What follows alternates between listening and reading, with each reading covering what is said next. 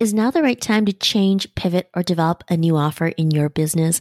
As business owners, we can't be tone deaf to what's happening in the market and the economy. And both look different today than it did 2 years ago. What might have been working 2 years ago in your niche is rapidly changing, requiring you to make potentially big decisions. Today, we have a timely discussion from an entrepreneur of 18 years about how she's made some critical choices in her business, including insights from going through the 2008 recession. Tune in.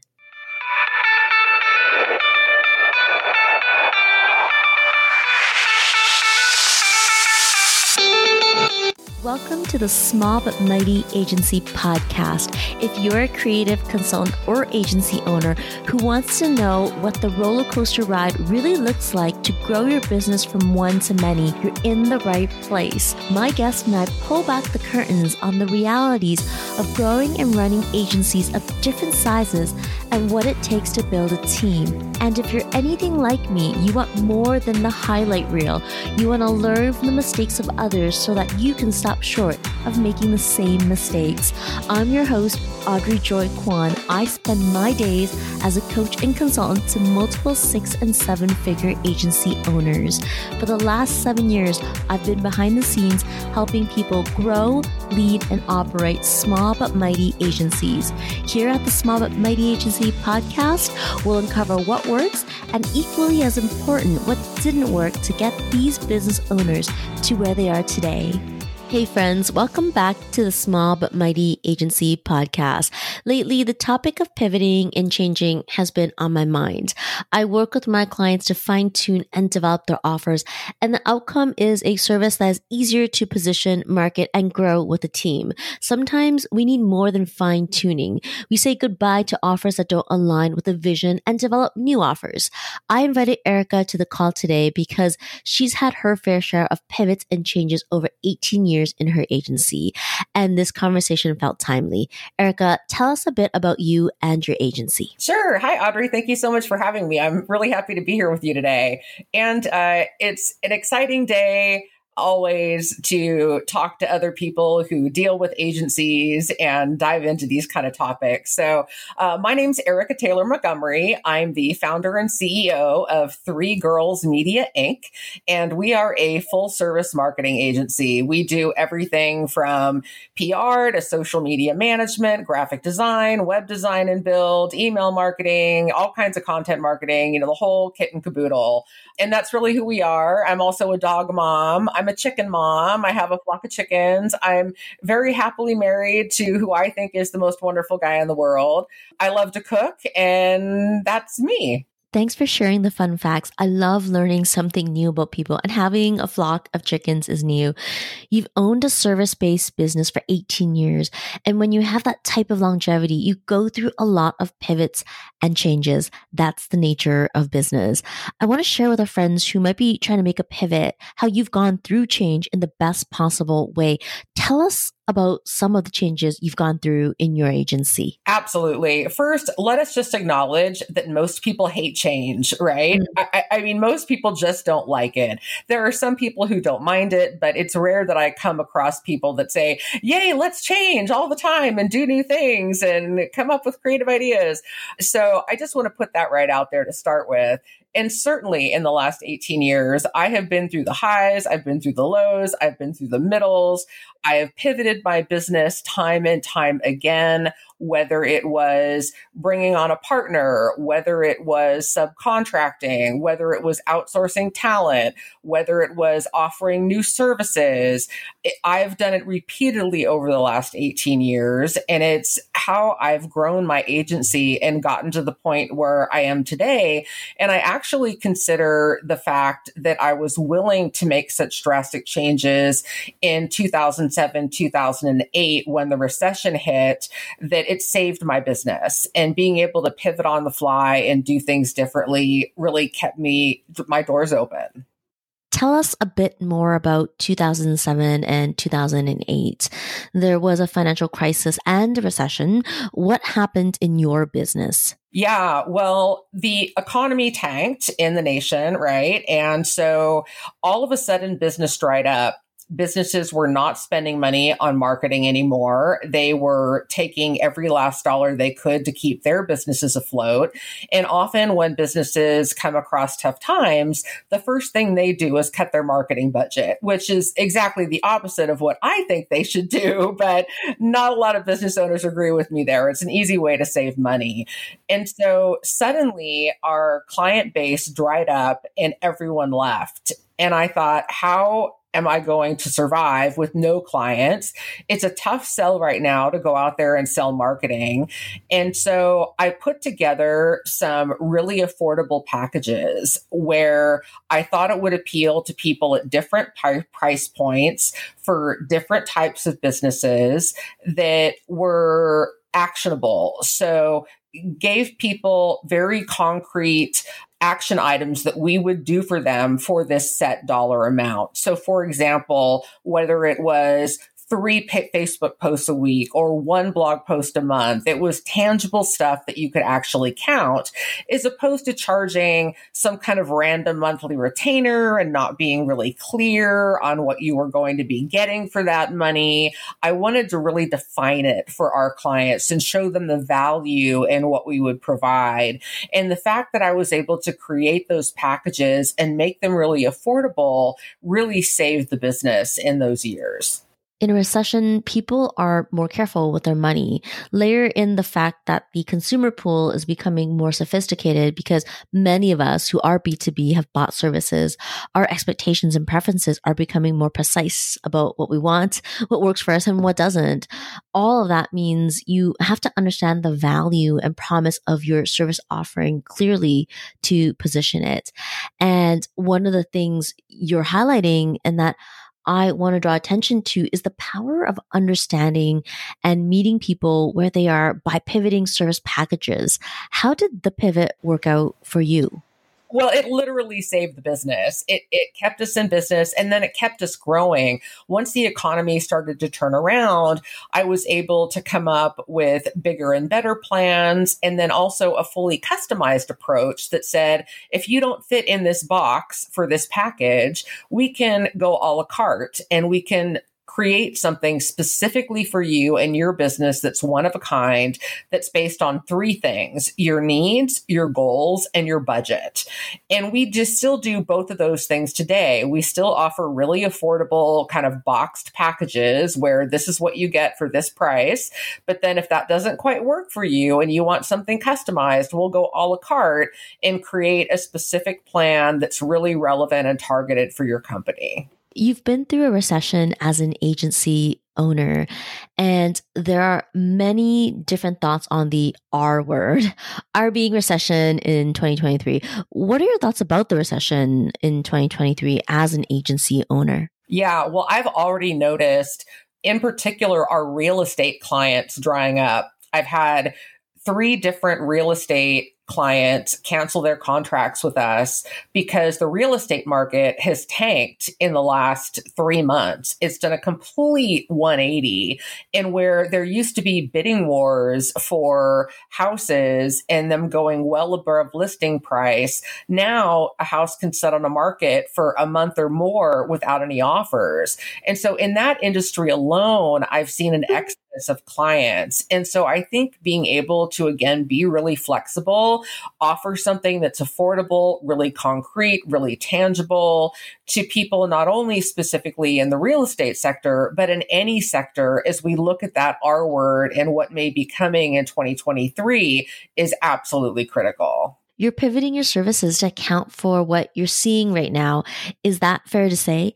And it's similar to what you did in 2007. Is there anything different that you're doing this time around? Yeah, certainly. I would say the differences are primarily in the services that we're offering for those set packages. The times have changed. Now there are social media platforms that didn't exist back in 2007 and 2008. Other things have become much more relevant, like blogging, for example, email marketing. It has a great ROI in general. So we've sort of shifted what maybe we're putting in those boxes, but the basic concept remains the same. When you decide to pivot, what perspectives are you considering? You've been through a recession as an agency owner. I'm curious how that's impacted your decision making in today's economy.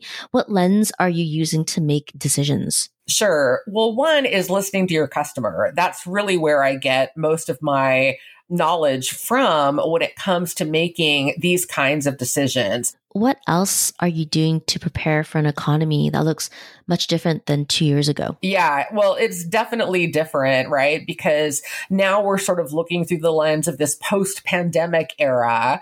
And although COVID is certainly still a thing, it's not like we're all hunkered down in our own homes and totally isolated like we were for a couple of years. And the world is sort of restarted, right? And people are out and about again and commingling again. And so different ways of reaching people that may not have been viable really in 2020 or even parts of 2021 are really coming back into play now. So whether that's something like geo-targeting for advertising on smartphones or tablets and that kind of thing, because people are more out and about. That wouldn't have made sense to do in 2020 when the world was shut down. But now if somebody's walking through a shop of stores and all of a sudden they get an ad that pops up on their phone for a 10% off coupon at the store that they're passing, hey, that's good marketing these days. So again, it's just kind of being in tune with the market, what's happening in the world, and what's going to help your clients the most. Okay, we've talked about pivoting and adding things to the business. And key number one is listening to your customer, while key number two is scanning the environment and knowing what value to add. Is there anything you are removing or deleting from your business? Yeah, absolutely. And this actually is a really emotional decision for me. And generally, I have found in my almost 2 decades of doing this that business and emotion should kind of be separate things. You don't want to become overly emotional about your business. You want to think about it with a really clear head. But this particular decision that I've been in the midst of making over the last several months has really pulled at my heartstrings. So when I started the agency in 2005, we were solely focused on doing media relations and PR. That's it. That's all. We didn't do any kind of social media or blogging or websites or any of the other things that we all do today. And I have noticed over the last couple of years in particular that client base for us really has dwindled to the point where now it's a minuscule part of our gross annual income. And it's actually costing us more to subscribe to the tools we need to do that job than the income we're making to do the work. So I've decided that we're going to be phasing out PR is coming this spring when our contract with one of our tools that we use sunsets. And that's hard because that's really what I founded my business on. That was what I was about for, the first 2 or 3 years of the business and all I did. And now 2 decades in to say we're going to let that go. It's kind of like, we've grown up and sort of have left our own nest in a way. But it's just the reality. And you have to look at these things through a business lens. And you have to be smart about the revenue and things like what you're paying for tools to do the job and if they're really getting you the bang for your buck based on your clientele. If you create a complex business that makes you feel trapped, you will never want to grow your business. You'll do little or big things to self-sabotage growth because nobody wants to scale overwhelm. Not you, not me. I've been there. I learned this lesson as a second in command of an agency. I could not turn off my brain and relax because I would worry about what was and wasn't being done. It wasn't until I looked at the business from a productized service perspective. It gave us more bandwidth to double the revenue and sell and exit the business. Since then, I've been behind the scenes on multiple 6- and 7-figure service-based businesses, helping consultants and marketers who are at capacity get out of being stuck in service delivery and growing.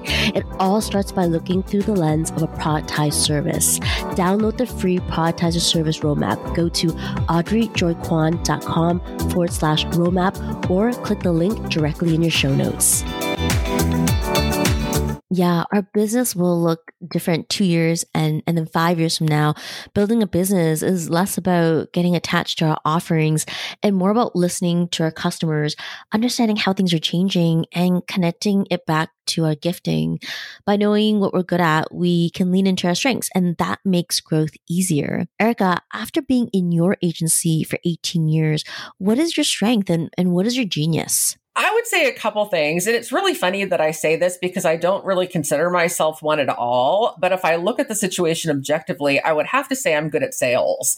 Now, keep in mind, I have no sales training. I've never taken a sales course. I've never sold a thing in my life before I started Three Girls Media. I've just done it on a wing and a prayer and learned as I've went. And believe me, I've learned some hard lessons. But I don't believe in a hard sell. I'm really more about informing people of what the possibilities are and what their options are. And then if that works for them, great. And if not, that's fine. And so I'm more of a soft sell, but I've seemed to have a knack that people can relate to when it comes to explaining the features and benefits of our services to clients and how they'll benefit from them. So I would say that's definitely one of my strengths. And I still am the sole salesperson for the company today. And I'd say another area is team building. Coming up in my first career, which was broadcasting before I started Three Girls, I didn't really have any mentors. It's a very cutthroat industry, very male dominated industry. And I had to work my butt off to get to the top of the food chain in the San Francisco Bay Area media market.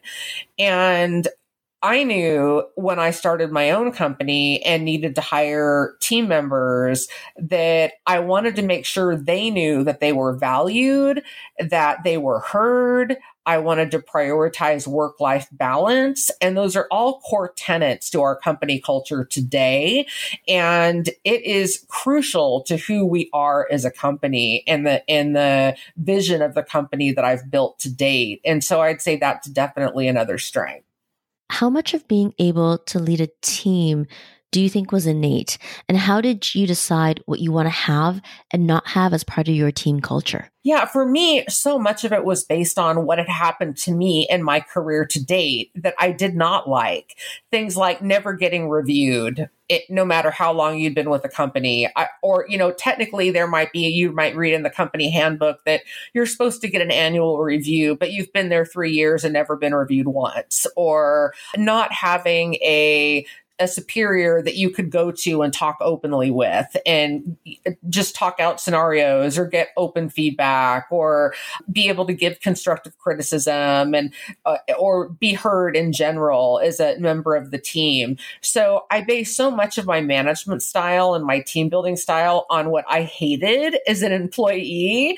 And that's really how I've developed our company culture and our team building is what would I like as an employee? And what would have I wanted in my previous career? Yes.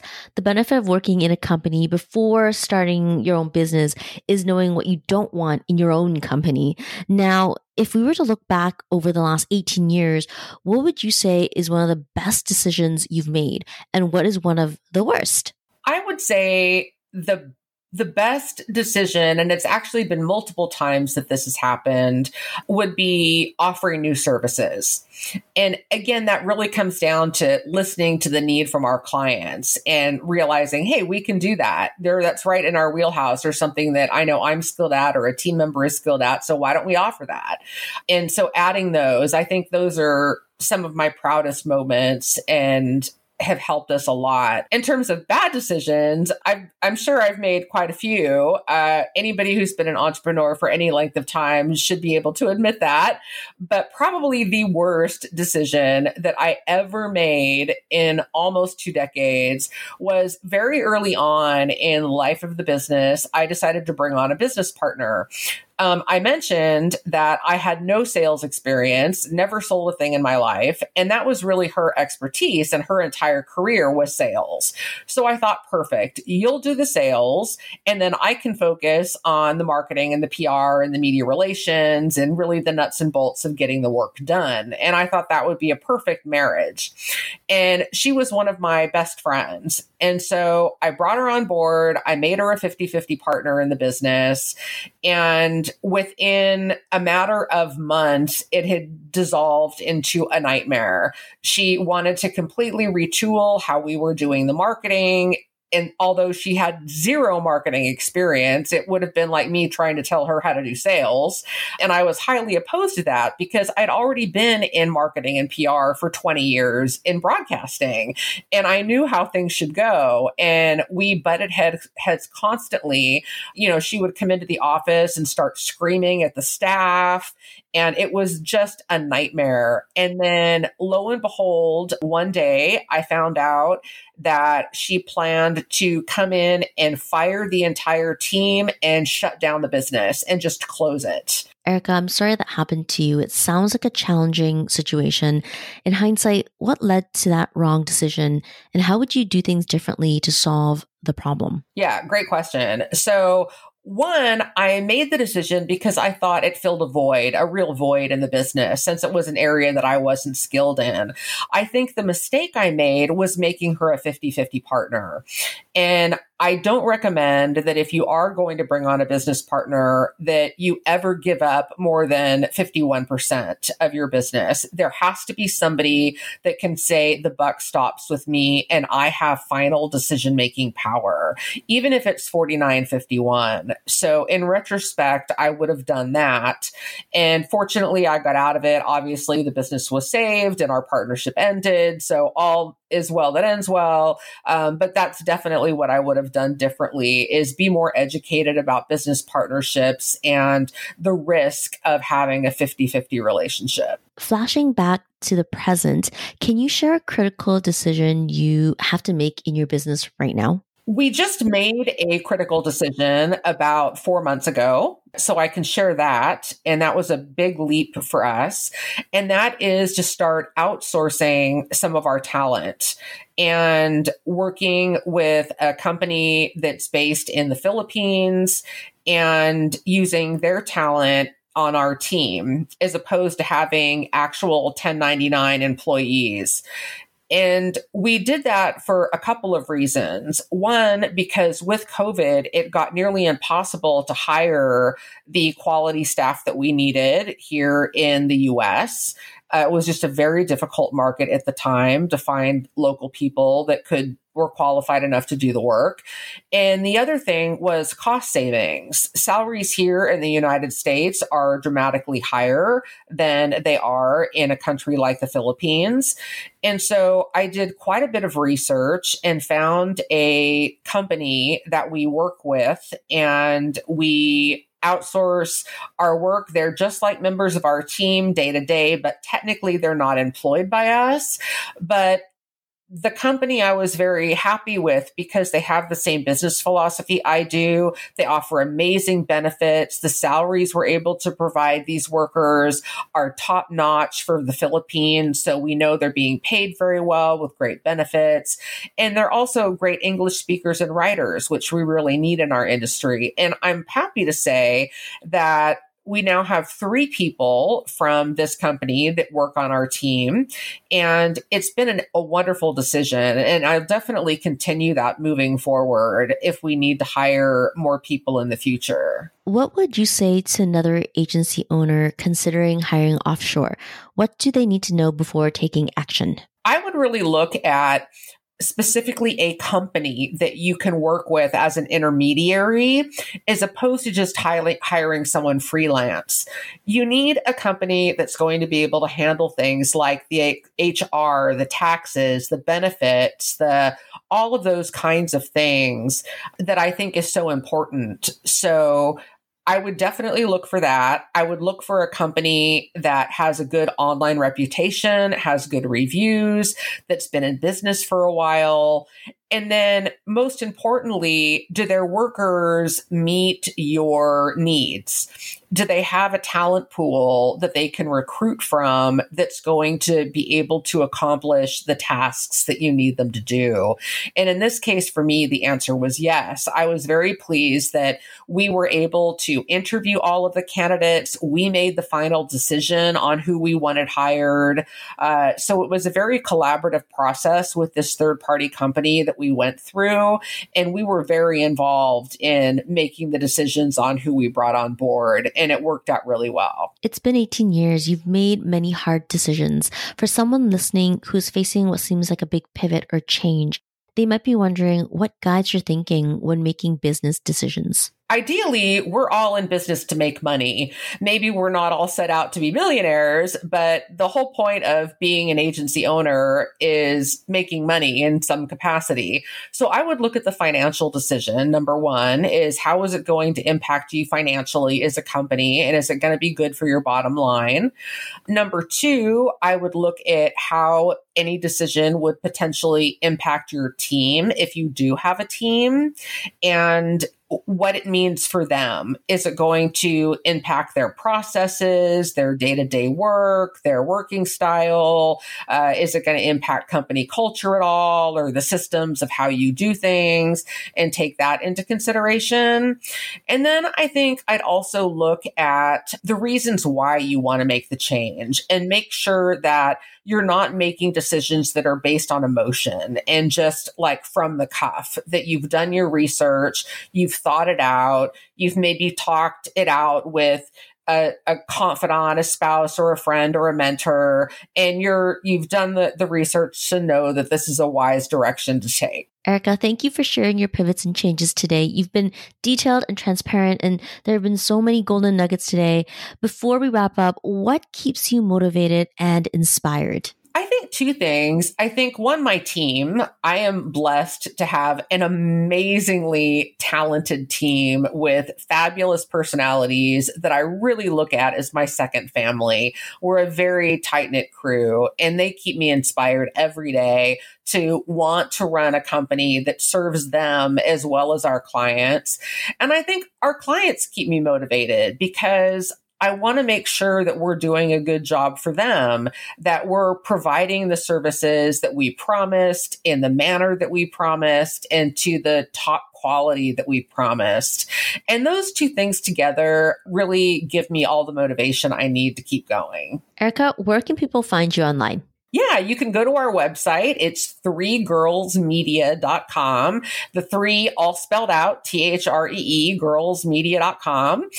You can, of course, find me on LinkedIn. I'm everywhere on social media as Erica Taylor Montgomery. You can find me on every platform, including TikTok. But if you find me on TikTok, you'll find me posting cooking videos, nothing about marketing there. But on TikTok, I'm Erica Montgomery 67, my birth year. So there you go for that. Thank you so much, Erica, for being here. My pleasure. Thanks, Audrey. Hey there. Thanks for hanging out with me at the Small But Mighty Agency podcast. If you enjoyed this episode, it would mean the world to me if you hit the follow or subscribe button in your podcast app and share it with a friend. I'll see you on the next one.